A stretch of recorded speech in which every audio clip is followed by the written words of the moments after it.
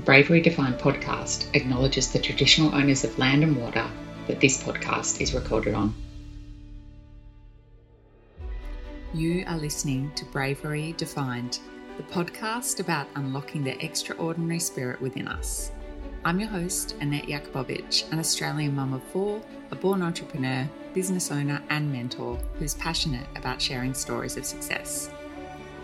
Bravery is not merely the absence of fear, but the audacious choice to confront challenges head-on, to navigate uncharted territories, and to stand tall in the face of adversity. It's the unwavering commitment to facing our fears, driven by a deep sense of purpose and an unyielding belief in our ability to overcome. Throughout my journey, I've had the privilege of helping thousands of NDIS participants navigate the complexities of the system. And as a business strategist and mentor, I've coached hundreds of business owners and countless employees, empowering them to create or redefine successful businesses. In this podcast, we dive deep into candid conversations with extraordinary individuals within the National Disability Insurance Scheme arena and across the broader disability community. Together, we're going to explore the journeys of perseverance, triumphs, and the transformative power of bravery. Join me on Bravery Defined as we uncover the infinite perspectives of resilience, strength, and empowerment, proving that true bravery is the key to unlocking a more inclusive and inspiring future. So, the very first episode. How incredible we're able to get this off the ground. It's definitely been on my mind for some time to start a podcast and to share some amazing tales with you. Definitely a little bit of peer pressure involved in getting this to happen, and people giving fantastic and very encouraging feedback over the last 12 months of the social media videos that we've been doing in our business. I will definitely be very, very vulnerable and raw and let you know I'm extremely nervous about podcasting, but super excited in the same breath. So we'll have a go, we'll have a bit of fun, and it's going to be a journey. So I'm glad that if you're listening, you're going to come on that journey with me and we'll see what we can dig up. So to get started, a little bit about me on the first episode. I guess why the NDIS? What drew me into this space? Why am I doing a podcast and committing time to spruiking or sharing news about the NDIS and updates and stories and inspirational moments and people from this space? Well, you may not know that my journey into running an NDIS business probably started around about 8 to 10 years ago. I've always worked across the allied health space for many, many decades. Both my parents are allied health professionals. I've got an occupational therapist and a physio as a mum and dad, so lucky me. Let's just say I'm very familiar with the reception desks and business models in the allied health space, and in fact that's what I used to do for a quid. Still do occasionally consult in that area, but have moved into the NDIS space, I guess, due to my own experience. So back in 2014, I was working for a very, very large company in Melbourne, running a very big multi-million dollar business, and got super burnt out and unwell and needed to take time off work and had to navigate the insurance system. It was just as the NDIS was rolling out. It hadn't quite rolled out in Victoria at that time. So, yeah, really interesting time to be alive. One would have thought that having all the knowledge and connections that I had in that space, that I would have been A-OK and sorted pretty quickly to get back on my feet and have whatever I needed to help me navigate that time where I was not very well. But I actually did not have any support, which was just the most bizarre thing now looking back on it. And I think about all the clients we work with in the NDIS space and, their carers and their children. And now it's just so easy. I mean, the NDIS has brought the most incredible ability to Australians that if they are deemed eligible for the NDIS, once they do get through that initial paperwork stage, they do have just access to so many amazing supports and people that we're just very lucky to have living here in Australia. We're so lucky to have the NDIS. So back, in 2014 when it wasn't around, I had to navigate a different system and it was exhausting and there was really nothing. I mean, the person they sent out to the house, the OT, to do an assessment sort of said, do you need some ergonomic equipment so we can get you back to work? They weren't talking about any help with, cleaning or shopping or transport or anything like that. It was a really interesting experience. So I guess fast forward that really strange time in my life and, I did get well again. I was diagnosed with chronic fatigue syndrome. It was really bad for 6 to 8 months. It got better over time. It's a funny diagnosis, that one, because people do tend to go in and out of it and there's no real test. It's sort of, they rule out a whole heap of other things first, and, if you can't, you don't meet the criteria of all these other conditions, and you tick all the boxes for chronic fatigue, here's the word on the piece of paper is, this is what you've got. Anyhow, so when I was able to go back to work after this period of not working and being really quite unwell, I decided that if I was going to work, because I couldn't work in a full-time capacity, if I was going to work, then the work that I was going to do needed to be meaningful. So I really felt compelled at that stage in my life and after the experience I'd had to help other people that might have needed to navigate, the paperwork and the process of a new diagnosis or suddenly being unwell or suddenly being, disabled or having acquired a disability through, an accident or something.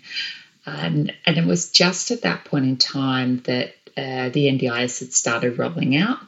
So there were definitely jobs being advertised for what was known as a local area coordinator. And local area coordinators at the time were not what they are now, let's just say. And anyone who knows the space and knows what a LAC or an LAC is, you're probably having a little giggle in the back of your mind. So I was definitely not the first LAC batch, if you want to call it that. I was probably the second or third intake. And look, certainly when I went for the interview, I can definitely remember the interview. It was quite hilarious. They looked at my resume and said, "You are far too overqualified for this role. Why on earth would you want to do this?"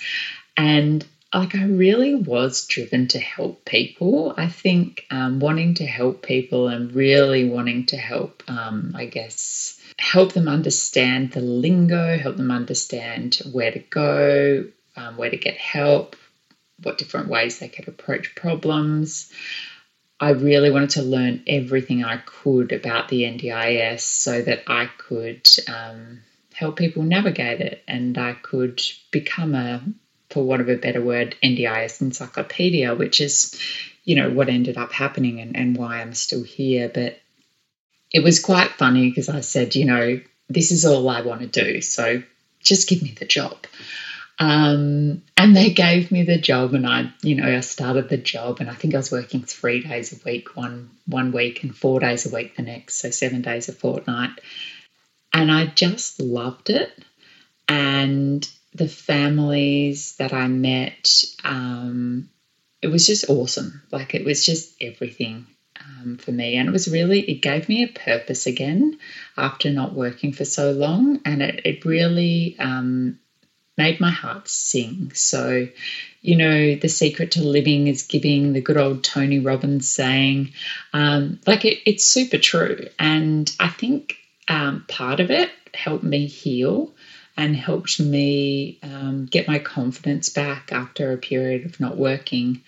And we'd recently moved at the same time. We moved out of town into, more fresher air. And, I was eating organically and I was doing all the right things to look after myself too. So I had this great job with these other incredible human beings, helping people and then looking after myself on the outside of the job, and enjoying family time and all those other things that you have to get right to heal. But yeah, look, it definitely was an incredible time in my life, and I really loved it until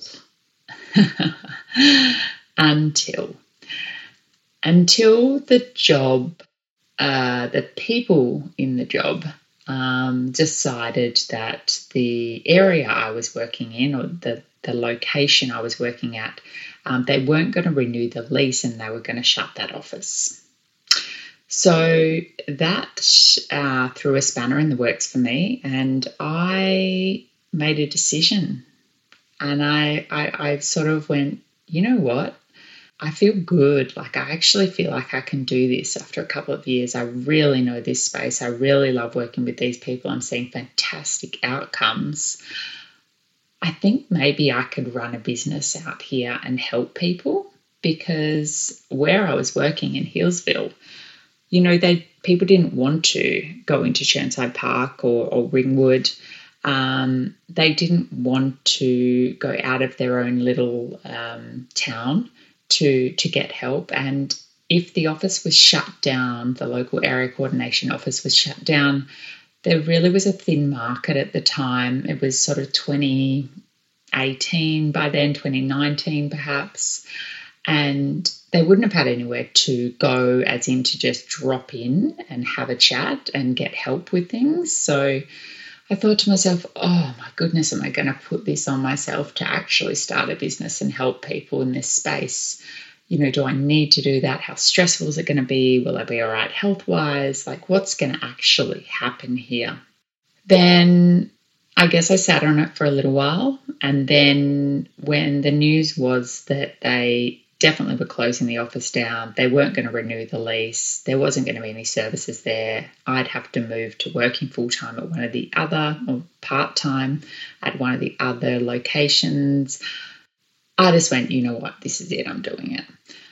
So then that's it, life changed. I had a NDIS business, like fast forward 6 months after, doing some paperwork and setting everything up and getting a registration to become a registered NDIS provider.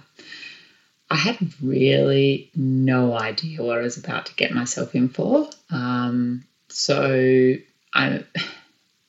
It's 2019, end of 2019. So anyone who was alive in 2019 knows exactly what happened at the end of 2019.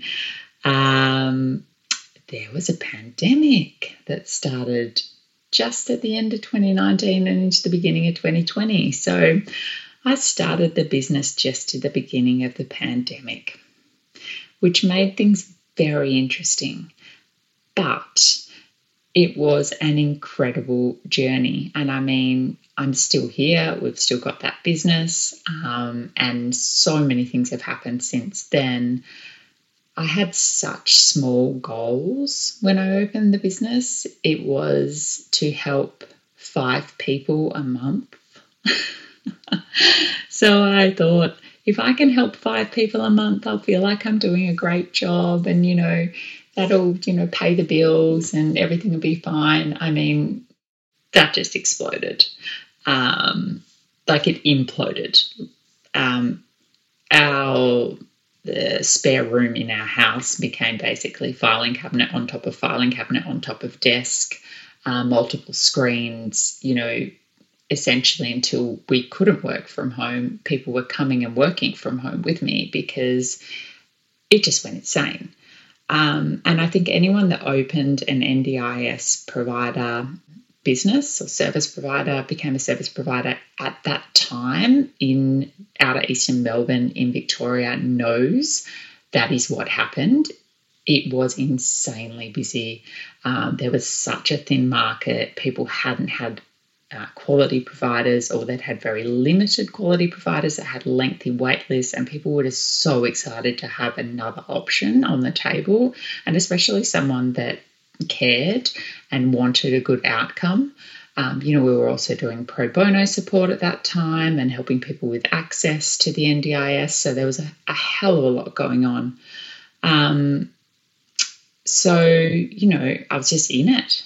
And we fast forward to, 4 years later, January 2024, and I'm not working in the business every day as much as I was. It's a different business now, and we've sort of modified the different supports that we provide, and we've honed in on the ones we're really good at, and we've moved away from the ones that didn't work so well.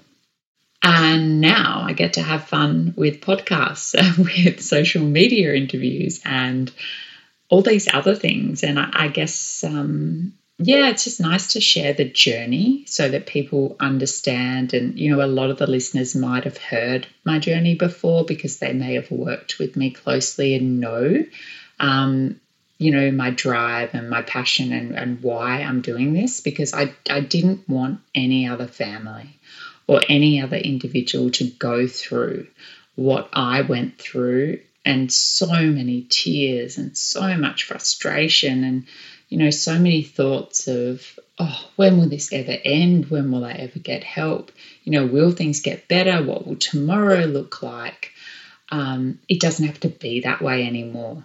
And I have so much acquired knowledge about not only the NDIS and the ins and outs of how it works, and the language and the lingo that they speak, but also how the allied health space works.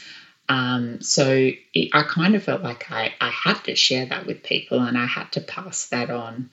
And it brings me such joy to see the changes that people have experienced in the short period of time that they've been with our business, or they've been on the NDIS supported by other companies, and what it's enabled not only the individual who's receiving the funding to do, but the freedom and the security and the hand-holding that it has given to the parents or the carers, and the families of that individual.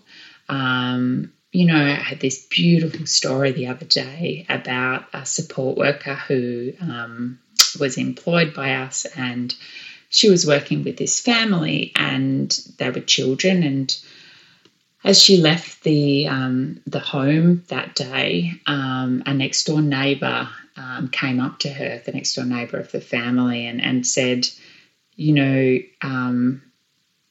thank God for you. Like, you don't understand what a difference you have made to this family. We've lived next door to this family for a long time, and we never used to see the children come outside. And, now that they've got some help and an extra set of hands, and we're, able to see that they're growing and developing and, really becoming these beautiful kids that I guess they just needed that extra little bit of help.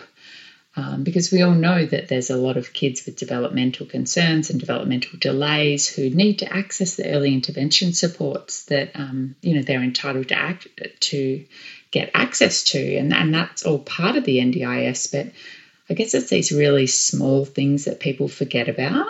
It's not just about the day-to-day helping of tasks that people can't do. It's actually the adding of an extra person or an extra service into that family or individual's circle and into their, their circle of trust. And it's just, I don't sometimes have words for what I experience.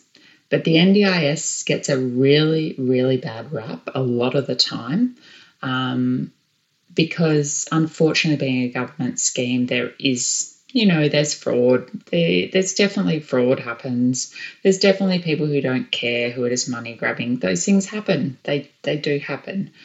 But there is so many beautiful, incredible stories that people don't see, and they really touch your heart and they remind you why you do what you do. So I guess my goal with this podcast is to share those stories, like share the stories of hope and inspiration, and hope that we can aspire to be like these incredible human beings. I have been so lucky in my life to have crossed paths with some very, very amazing people who I'm still in contact with and am definitely inviting to be guests on this podcast.